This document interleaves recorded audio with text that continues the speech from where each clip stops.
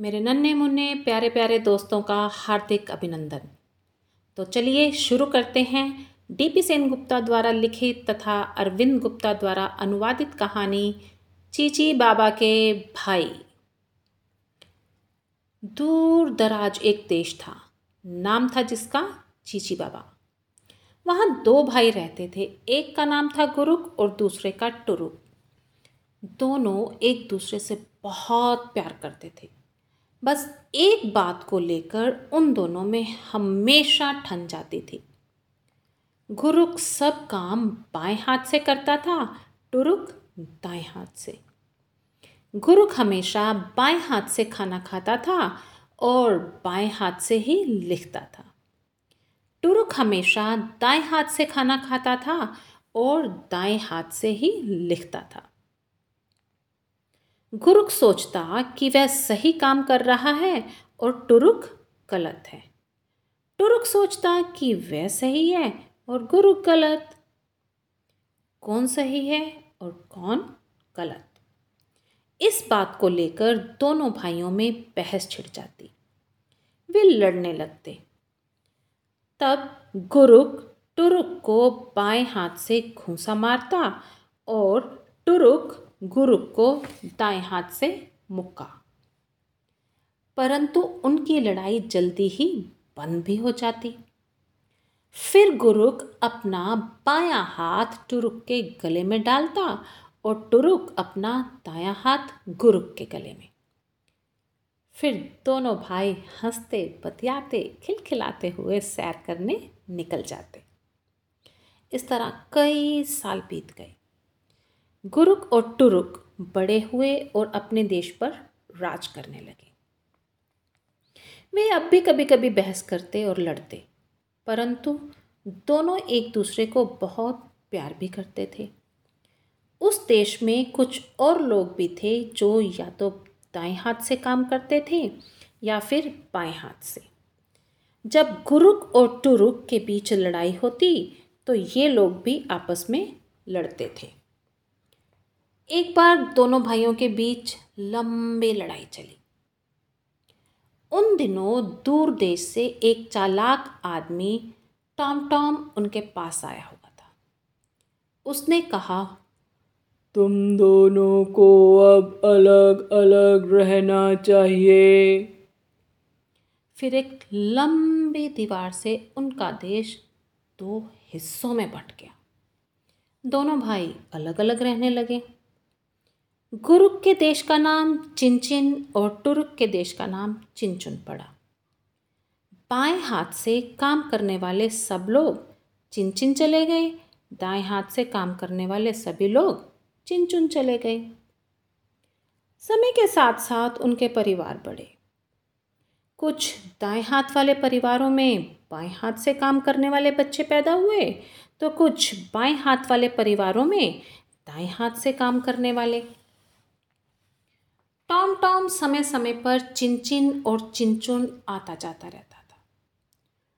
तुम जरा टुरुक से सावधान रहना, टॉम टॉम ने गुरुक से कहा।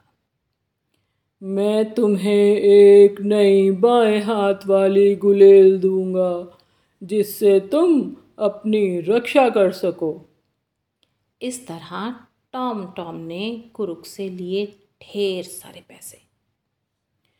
उधर टॉम टॉम ने टुरुक से कहा, तुम जरा गुरुक से सावधान रहना, मैं तुम्हें एक नई दाएं हाथ वाली गुलेल दूंगा जिससे तुम अपनी हिफाजत कर सको। और टॉम टॉम ने टुरुक से भी खूब सारा धन वसूला।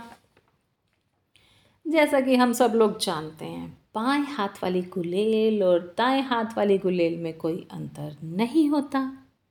दोनों एकदम एक जैसी होती हैं। गुलेल मिलते ही गुरुक ने घमंड में टुरुक को अपनी गुलेल दिखाने दीवार के पास गया। टुरुक ने कुछ इस तरह नाटक किया जैसे उसने गुरुक की गुलेल देखी ही ना हो, परंतु उसने अपनी नई गुलेल ज़रूर दिखाई।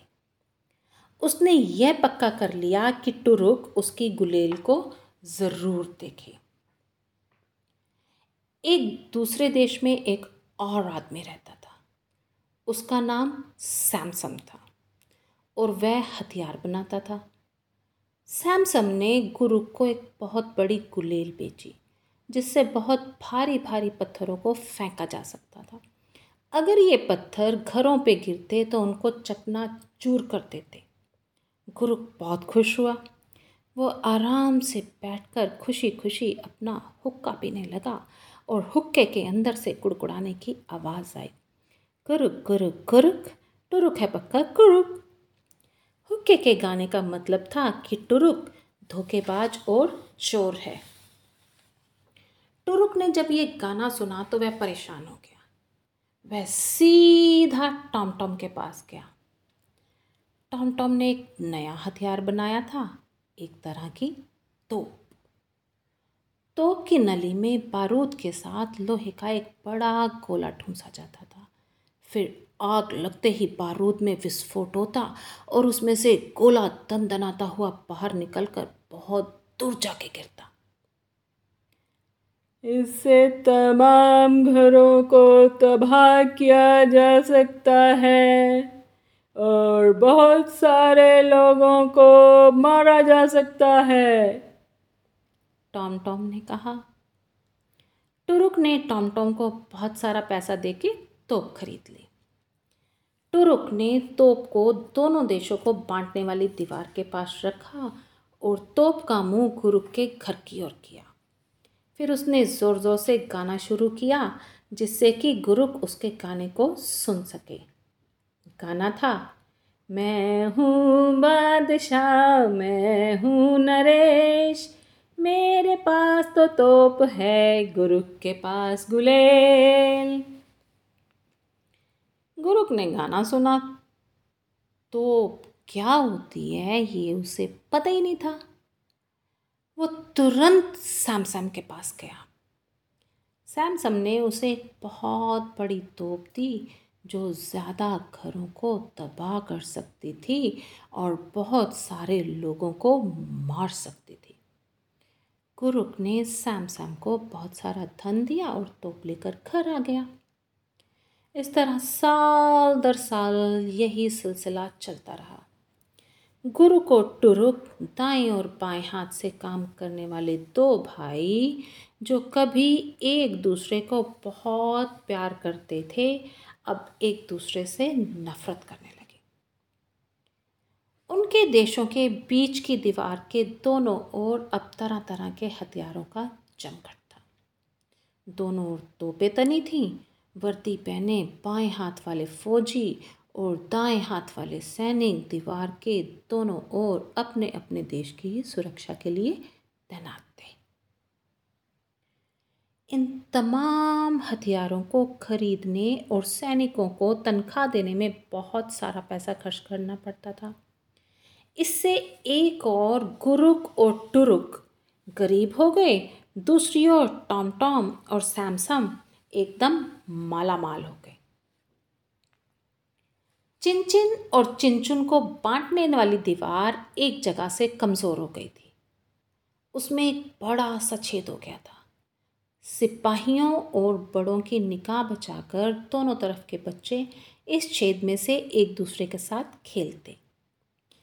इन बच्चों को एक बात नहीं पता थी। चिनचिन और चुनचुन के होशियार लोगों ने यह पता लगा लिया था कि टॉम टॉम और सैमसम ने किस तरह ऐसे बेहतर और ताकतवर बम बना लिए थे, जिनसे कि पूरे के पूरे देशों को नष्ट किया जा सकता था। दोनों देशों के होशियार लोगों ने भी बहुत मेहनत करके उसी तरह के बम बना लिए थे। गुरुक ने अपने देशवासियों से कहा, जब मैं चिनचुन पर यह बम गिराऊंगा तब वहाँ पलक झपकते ही सारे लोग मर जाएंगे। वहाँ पर इतनी गर्मी पैदा होगी कि धरती मक्खन की तरह पिघलने लगेगी। वाह! चिनचिन के लोग जोर से चिल्लाए। टुरुक ने अपने देशवासियों को समझाया, जब मैं इस बम को चिन चिन पर गिराऊंगा तो वहाँ हर एक चीज़ पिघल जाएगी, वहाँ पर सब लोग मर जाएंगे। फिर कोई बाएं हाथ वाला आदमी हमें धमकाने के लिए नहीं बचेगा। वहाँ पर बरसों तक घास का तिनका नहीं उगेगा। वाह! चिन चुन के लोग जोर से चिल्लाए। बच्चों को ये सब पल्ले नहीं पड़ा। शाम होते ही चिनचिन और चिनचुन के बच्चे दीवार के बड़े छेद के पास इकट्ठे हुए। चिनचिन के बच्चों ने अपने बाएं हाथ बढ़ाए और चिनचुन के बच्चों के दाएं हाथों को थाम लिया। बच्चे सहमे और भयभीत थे। मक्खन की तरह पिघलना क्या होता है ये उन्हें मालूम ही नहीं था। अगर हम पिघल गए तो हमारे हाथ भी नहीं बचेंगे, तब हम सब एक जैसे हो जाएंगे। चिनचिन के किंशुक ने कहा। इससे क्या फर्क पड़ेगा, तब तक तो हम सभी लोग मर जाएंगे, है ना? चिनचुन की रुक्मा ने पूछा। वैसे भी हम लोग मरेंगे ही, मैंने 2 दिन से कुछ भी नहीं खाया है। एक छोटे लड़के ने कहा। यह पता नहीं चला कि वो छोटा लड़का चिनचिन का था या चिनचुन का। अपने अपने घर की खिड़कियों से गुरुक और टुरुक ने बच्चों की इस भीड़ को देखा। सिपाही बच्चों को पकड़ने ही वाले थे, परंतु दोनों भाइयों ने उन्हें रोक लिया। दोनों भाई अपने घरों से बाहर आए और दीवार के छेद के दोनों ओर होकर खड़े हो गए। गुरुक और टुरुक दोनों एक दूसरे को काफ़ी देर तक टकटकी लगाए देखते रहे। सालों बाद यह पहला मौका था जब वे एक दूसरे से मिल रहे थे। वे बस एक दूसरे को देखते रहे। उन्हें वो सुनहरे दिन याद आने लगे जब वो साथ रहते थे और एक दूसरे से प्यार करते थे। हमने अपना क्या हाल कर लिया है? दोनों भाई चिल्लाए और उनकी आंखों से आंसू बहने लगे। गुरुक और टुरुक दोनों ने अपने हाथ बढ़ाए और एक दूसरे के गले लग गए। हम अपने सारे हथियार और बम नष्ट कर देंगे और फिर उसी तरह रहेंगे जैसे हम पहले रहते थे, उन्होंने कहा। बच्चों को ये नज़ारा देखकर अपनी आंखों पे यकीन नहीं हुआ।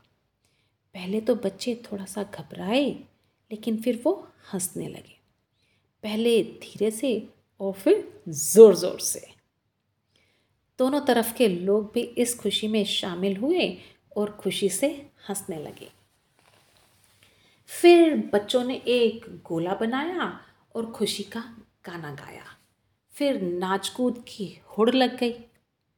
हंसते रोते नंगे भूखे, खुशी से सबके आंसू सूखे, प्रेम ने जंग की आग बुझाई।